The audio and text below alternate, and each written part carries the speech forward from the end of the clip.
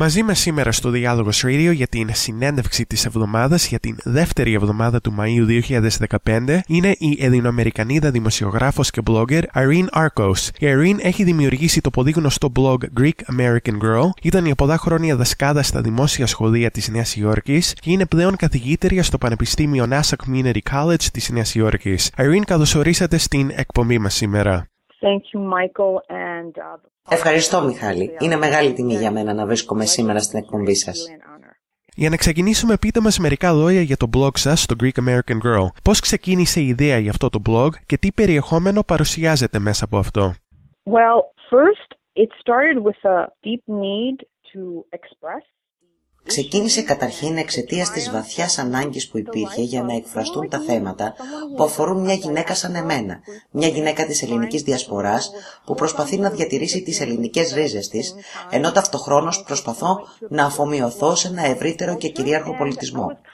Είχα απογοητευτεί από τα παραδοσιακά ομογενειακά μέσα ενημέρωσης, καθώς αντιπροσωπεύουν ένα παλιό τρόπο σκέψης και μια απαρχαιωμένη αντίληψη της δημοσιογραφίας και αισθανόμουν ότι η δική μου φωνή και οι φωνές άλλων γυναικών δεν ακουγόντουσαν σε αυτά τα μέσα ενημέρωσης, ούτε μας δινόταν η δυνατότητα να εκφραστούμε μέσω αυτών.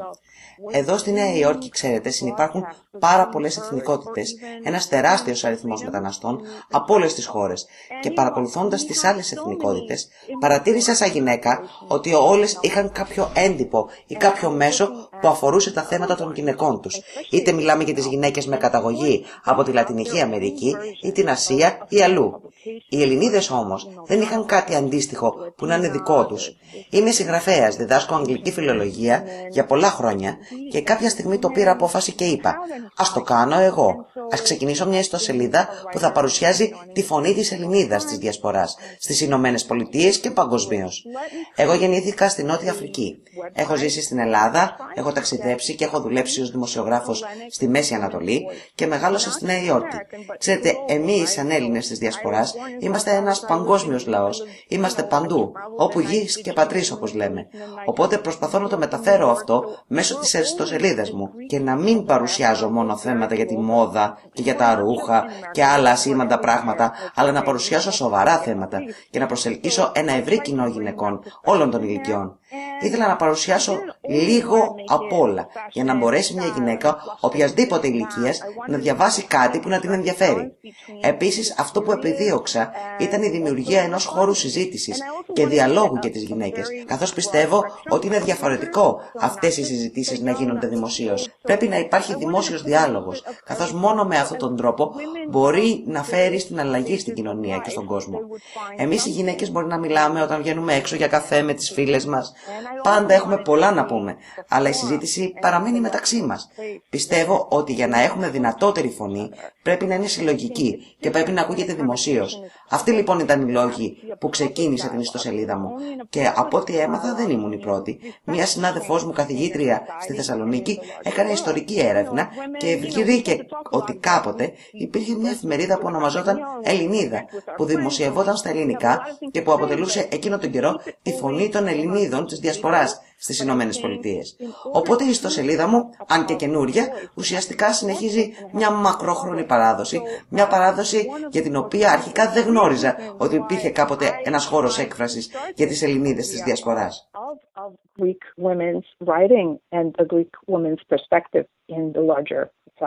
Είμαστε στον αέρα με τη δημοσιογράφο και καθηγήτρια Irene Arcos εδώ στο Διάλογος Radio για την συνέντευξη της εβδομάδας. Και Irene, ας συζητήσουμε με περισσότερη λεπτομέρεια τις πιέσεις που αντιμετωπίζουν συχνά οι οικογένειες της διασποράς και ιδίως οι γυναίκες της διασποράς. Υπάρχουν εντονότατες πιέσεις προς τα νέα παιδιά να διατηρήσουν τις ελληνικές τους ρίζες διαμέσου του γάμου με Έλληνα ή με Ελληνίδα. Πώς εκδηλώνουν αυτές οι πιέσεις και ποιο είναι το αποτέλεσμά τους? Oh boy, I think being a hybrid anything, a hybrid identity, whether Greek Australian, Greek. Μάλιστα, αυτό είναι όντως ένα φλέγον ζήτημα. Νομίζω ότι όταν ζεις ανάμεσα σε δύο χώρες και δύο πολιτισμούς, σαν Ελληνοαμερικανός ή Ελληνοαυστραλός ή Ελληνοβρετανός, υπάρχει πάντοτε ένας διχασμός, καθώς ζεις μέσα σε δύο κουλτούρες. Έχεις δύο ταυτότητες και πολλές φορές αυτές οι δύο ταυτότητες έρχονται σε σύγκρουση. Η νέα χώρα όπου ζούμε πολλές φορές μας παροτρύνει να είμαστε ανεξάρτητες, να κάνουμε αυτό που θέλουμε, να είμαστε δραστηρίες, να μην υπακούμε σε κανέναν, αλλά από την άλλη η ελληνική κουλτούρα μας παροτρύνει να εστιαζόμαστε στην οικογένεια και στις ανάγκες της και μόνο. Αυτές οι δύο αντιφάσεις οδηγούν πολύ συχνά σε σύγκρουση όταν έρθει η ώρα να γίνει μια επιλογή. Παραδείγματος χάρη, ένα φλέγος ζήτημα είναι η μετακόμιση και η ανεξαρτησία. Στη δική μου οικογένεια αυτό ήταν πρωτάκουστο.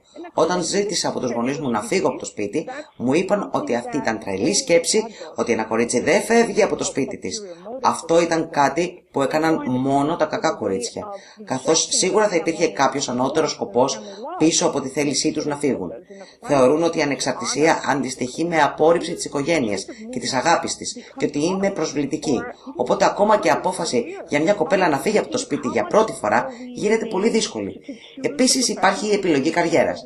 Πολλές φορές διαρωτώ με κατά πόσο εμείς οι γυναίκες έχουμε ελεύθερη επιλογή στην καριέρα που ακολουθούμε και κατά πόσο δεχόμαστε πιέσεις γι' αυτό. Πιστεύω ότι οι γυναίκες κοινωνικοποιούνται με διαφορετικό τρόπο, ιδίως στους πολιτισμούς της Μεσογείου, και αυτό επηρεάζει ακόμα και την επιλογή της καριέρας στη συνέχεια. Αναφερθήκατε στο θέμα του γάμου.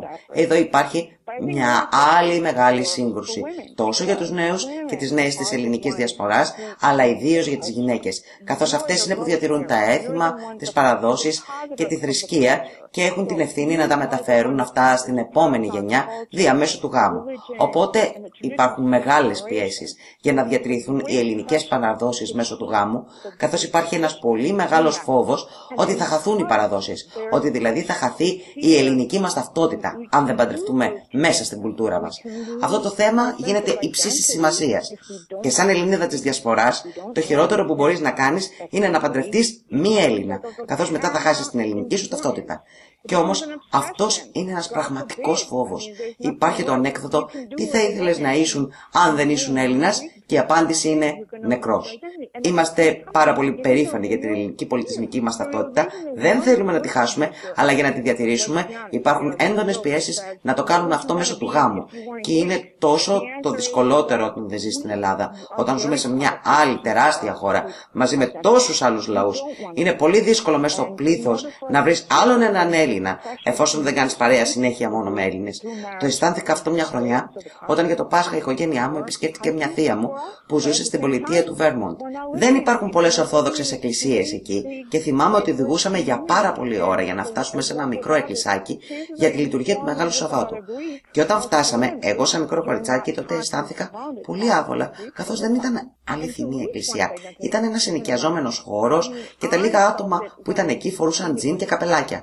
Πάγωσα εκείνη τη στιγμή και σκέφτηκα από μέσα μου ότι αν μείνω εδώ για αρκετό καιρό θα γίνω Αμερικανίδα, θα γίνω σαν κι αυτούς. Ξέρετε, αυτό είναι το χειρότερο πράγμα για έναν Έλληνα, να γίνει μη Έλληνας. Και έτσι η πίεση για τους νέους να παντρευτούν μέσα στην ελληνική κουλτούρα είναι τεράστια.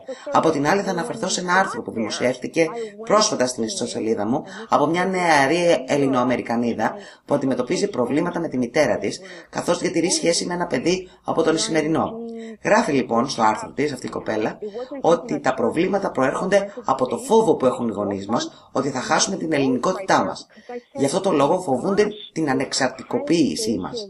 Πιστεύω ότι πρέπει να είσαι ανοιχτόμυαλος, να είσαι ανοιχτός προς τις άλλες κουλτούρες και να βρεις τη θέση σου μέσα στην ευρύτερη παγκόσμια κοινότητα. Πιστεύω επίσης ότι είναι δυνατόν να βρεις τα καλύτερα στοιχεία από δύο διαφορετικούς πολιτισμούς και να ζήσεις ανάμεσα σε αυτούς. Μιλάμε για μια πολύ λεπτή ισορροπία. Θέλεις να διατηρήσεις την ελληνική κουλτούρα σου και τις ρίζες σου, που είναι τόσο πλούσιες και συχνά πολύ πλουσιότερες από αυτές της νέας χώρας όπου ζεις, αλλά την ίδια στιγμή δεν θέλεις να αποκλείσεις τον εαυτό σου από την ευρύτερη κοινωνία και να μην έχεις σχέσεις έξω από την ελληνική κοινότητα. Και όμως αυτό συμβαίνει πολλές φορές στις κοινότητες της διασποράς. Πολλές φορές δίνουμε τόση έμφαση στην ελληνικότητά μας ότι γινόμαστε τοπικιστές, δημιουργούμε τις δικές μας μικρές κλίκες και δεν βλέπουμε παραπέρα από αυτό. Υπάρχουν φορές που πρέπει να σταματήσει αυτή η νοοτροπία, να γίνουμε πιο ανοιχτόμυαλοι. Ναι, πρέπει οπωσδήποτε να είμαστε περήφανοι για αυτό που είμαστε, για την ελληνικότητά μας, αλλά πρέπει να την υπερβούμε, αλλιώς η ελληνικότητά μας μπορεί να γίνει αυτοκαταστροφική. Πραγματικά πιστεύω ότι το να ζεις μέσα σε 2 ή 3 πολιτισμούς και να τους υιοθετείς είναι ένα τεράστιο πλεονέκτημα, καθώς έτσι αποκτάς μια παγκόσμια αντίληψη και έχεις μετά τη δυνατότητα να κάνεις επιλογές. You get that global perspective. and then you can choose.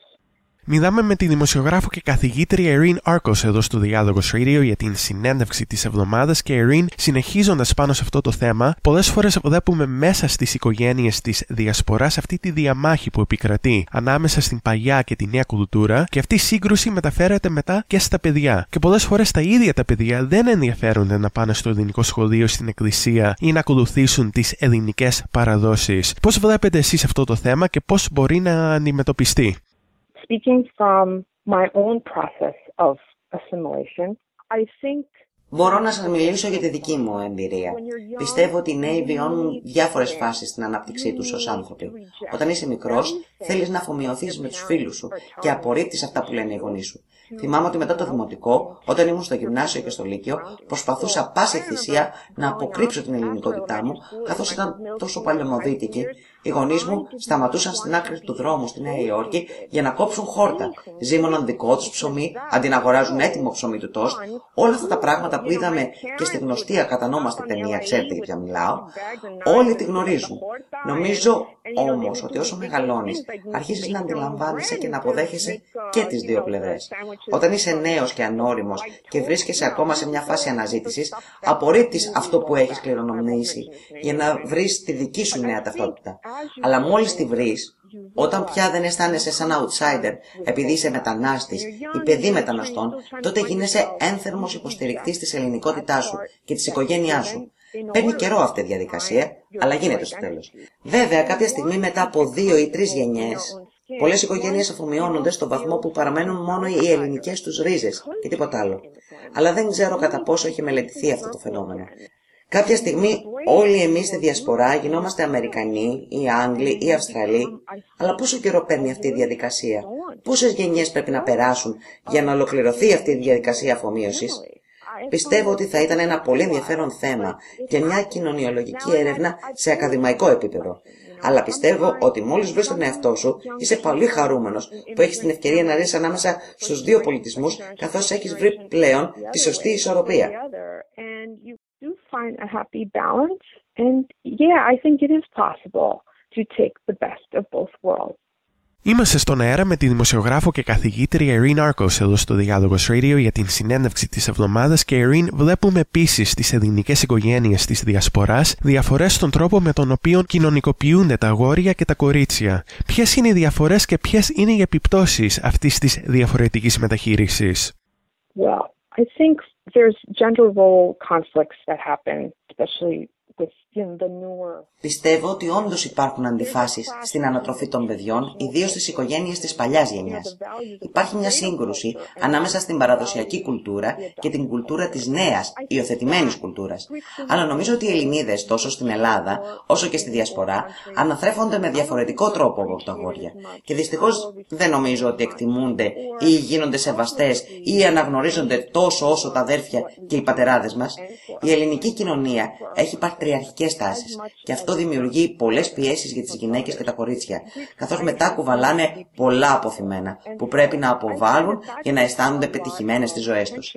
Νομίζω ότι εγγενώς και ίσως υποσυνείδητα η κουλτούρα μας δεν εκτιμάει τις κόρες της όσο εκτιμάει τους γιους της. Και πολλές φορές αυτό γίνεται κυρίως από τις ίδιες τις γυναίκες, τις μητέρες, χωρίς να το αντιλαμβάνονται, χωρίς να καταλαβαίνουν ότι δίνουν διαφορετικό παράδειγμα στις κόρες τους από τους γιους τους. Και από την άλλη, ο κυρίαρχος πολιτισμός στη χώρα όπου ζούμε μεταφέρει ένα μήνυμα ισότητας ανάμεσα στα φύλα. Ότι υπάρχει ισότητα ανάμεσα στους άνδρες και στις γυναίκες και ανάμεσα στα αγόρια και στα κορίτσια. Έτσι λοιπόν δημιουργούνται ψυχολογικές αντιφάσεις και συγκρούσεις όταν έχεις ανατραφεί σε ένα διαφορετικό περιβάλλον όπου τα κορίτσια μαθαίνουν να βάζουν τις δικές τους ανάγκες πίσω από αυτές της υπόλοιπης οικογένειας. Προσωπικά δεν πιστεύω ότι θα δημιουργούσα το blog μου και ότι θα είχαμε αυτή τη συζήτηση αυτή τη στιγμή αν δεν ήμουν προϊόν από δύο κουλτούρες. Γιατί από ό,τι καταλαβαίνω, μιλώντας με τις Ελληνίδες φίλες μου, δεν δίνεται πολύ σημασία στα θέματα που αφορούν την ισότητα των φύλων στην Ελλάδα, ενώ είναι ένα κυρίαρχο θέμα σε χώρες όπως οι Ηνωμένες Πολιτείες. Και ζώντας ανάμεσα σε αυτές τις δύο κουλτούρες, μπορούμε να το δούμε αυτό. Μπορούμε δηλαδή να αντιληφθούμε ότι δεν εκτιμούνται οι κόρες μας όσο η γη μας. Αλλά αυτό μπορεί να το καταλάβει κανείς μόνο αν έχει ζήσει έξω από αυτή την κουλτούρα, καθώς έτσι αποκτά μια διαφορετική αντίληψη. Οπότε μιλάμε για ένα περίπλοκο θέμα, θέμα αυτό της αντίφασης που υπάρχει ανάμεσα στην ανατροφή των αγοριών και των κοριτσιών σε μια ελληνική οικογένεια της διασποράς.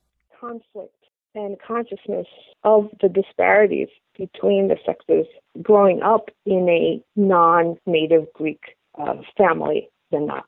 Μία άλλη κατηγορία θεμάτων με την οποία ασχολείται συχνά το blog σας έχει να κάνει με θέματα που πολλές φορές θεωρούνται ταμπού από πολλές ελληνικές οικογένειες της διασποράς, θέματα όπως την ενδοοικογενειακή βία, τις ψυχικές ασθένειες και η χρήση ναρκωτικών. Πώς μπορούν, κατά τη γνώμη σας, οι οικογένειες να ξεπεράσουν αυτά τα ταμπού και να μιλήσουν ανοιχτά για αυτά τα προβλήματα? Well, I think we have to be honest with ourselves.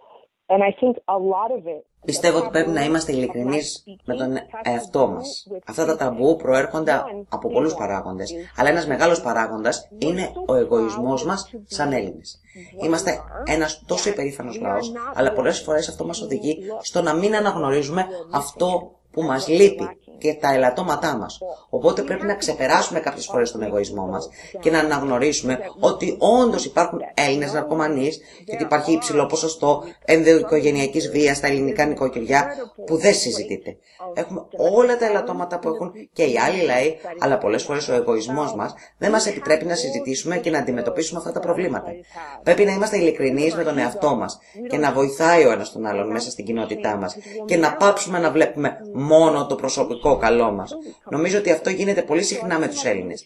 Σκέφτονται μόνο το προσωπικό τους συμφέρον και τι θα τους κάνει να φαίνονται καλοί προς τα έξω, αλλά δεν σκέφτονται το κοινό συμφέρον, το ευρύτερο καλό, αυτό που μπορεί να μας φέρει κοντά και να μας δέσει σαν κοινότητα, αντί να υπάρχουν έχθρες και αντιπαλότητες και αντιζηλίες μεταξύ μας που δεν μας επιτρέπουν να αντιμετωπίσουμε αυτά τα προβλήματα που πολλές φορές βιώνουμε. Νομίζω ότι αυτό το βλέπουμε ακόμα και στα αρχαία χρόνια με τις πόλεις κράτη που βρισκόντουσαν συνεχώς σε κατάσταση πολέμου μεταξύ τους. Δεν υπήρχε τρόπος να σκεφτούν μαζί σαν σύνολο, γιατί όλοι ήθελαν να κυριαρχήσουν. Όλοι είχαν δίκιο και ήξεραν τι έκαναν. Αυτή η νοοτροπία πρέπει να αλλάξει, γιατί έτσι δεν είμαστε ειλικρινείς με τον εαυτό μας. Δεν θα μπορέσουμε να είμαστε επιτυχημένοι σαν σύνολο αν δεν ξεπεράσουμε τον εγωισμό μας. Σαν Έλληνες έχουμε πετύχει τόσα πολλά παγκοσμίως. Σε ατομικό επίπεδο υπάρχουν πολλά παραδείγματα, αλλά δεν σκεφτόμαστε σαν ενιαίο σύνολο. Ο καθένας σκέφτεται για τον εαυτό του και μόνο. Και μέχρι να φτάσουμε σε αυτό το σημείο όπου σκεφτόμαστε το κοινό συμφέρον, δεν θα επιλύσουμε αυτά τα προβλήματα που αντιμετωπίζουμε. Αντιθέτως, θα συνεχίσουμε να τα αγνοούμε. Και φυσικά υπάρχει η νοοτροπία που σκέφτεται τι θα πούν οι ξένοι, τι θα πούν οι άλλοι. Είναι μια χωριάτικη νοοτροπία όταν δεν μιλάς για τα προβλήματά σου, γιατί δεν θέλεις τα άπλητά σου να μαθευτούν από τους γείτονες και τους άλλους, γιατί θεωρείς ότι είναι ντροπή, για παράδειγμα, να υπάρχει άτομο με ψυχική ασθένεια μέσα στην οικογένειά σου. Αυτή η αίσθηση ντροπής πρέπει να ξεπεραστεί. Πρέπει να βρούμε το κουράγιο να ξεφύγουμε από αυτές τις νοοτροπίες και να σκεφτούμε σαν σύνολο. We need to have the courage to come out of our own individual little stone hut and say, you know, we're in this together. Μιλάμε με τη δημοσιογράφο και καθηγήτρια Irene Arcos εδώ στο Διάλογος Radio για την συνέντευξη της εβδομάδας. Και Irene, αλλάζοντας θέμα τώρα, θα ήθελα να αναφερθώ σε μια νέα πρωτοβουλία που έχετε αναλάβει το τελευταίο καιρό, την ίδρυση ενός νέου ιδρύματος που θα είναι αφιερωμένο στα ζητήματα των απαναχού Ελληνίδων. Πείτε μας μερικές λεπτομέρειες για αυτό το νέο ίδρυμα που έχετε στα σκαριά. Yes, I have this idea for a non-for-profit. Ευχαρίστως. Η ιδέα μου είναι η ίδρυση μιας νέας οργάνωσης που θα έχει την ονομασία Ελληνίδα Foundation. Θα έχει 3 στόχους: την εκπαίδευση, την ενδυνάμωση και την ανάδειξη των απανταχού Ελληνίδων. Θα λειτουργήσει ως όχημα που θα βοηθήσει Ελληνίδες σε όλες τις φάσεις της ζωής τους, από τις νέες ηλικίες μέχρι τις μεγάλες ηλικίες.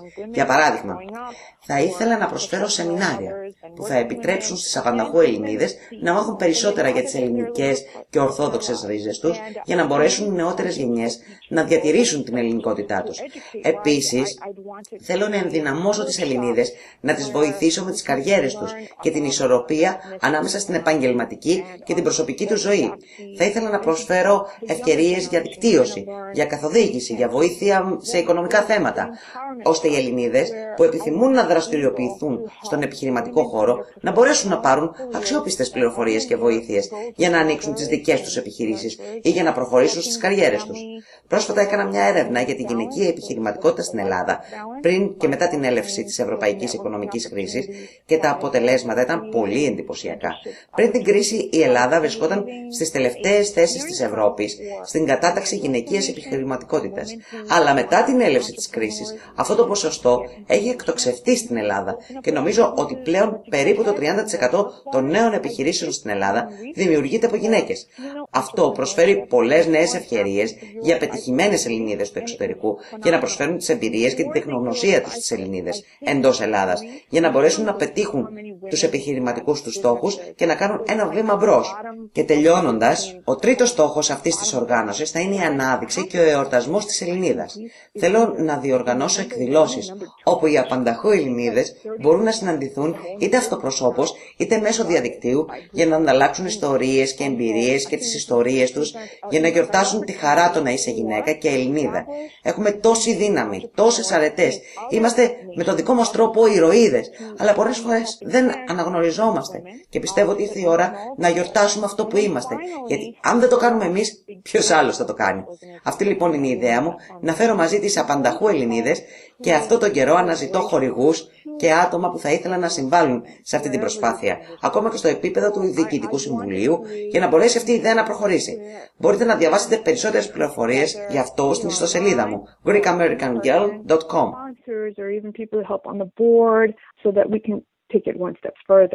And all that information you can find on my website at greekamericangirl.com.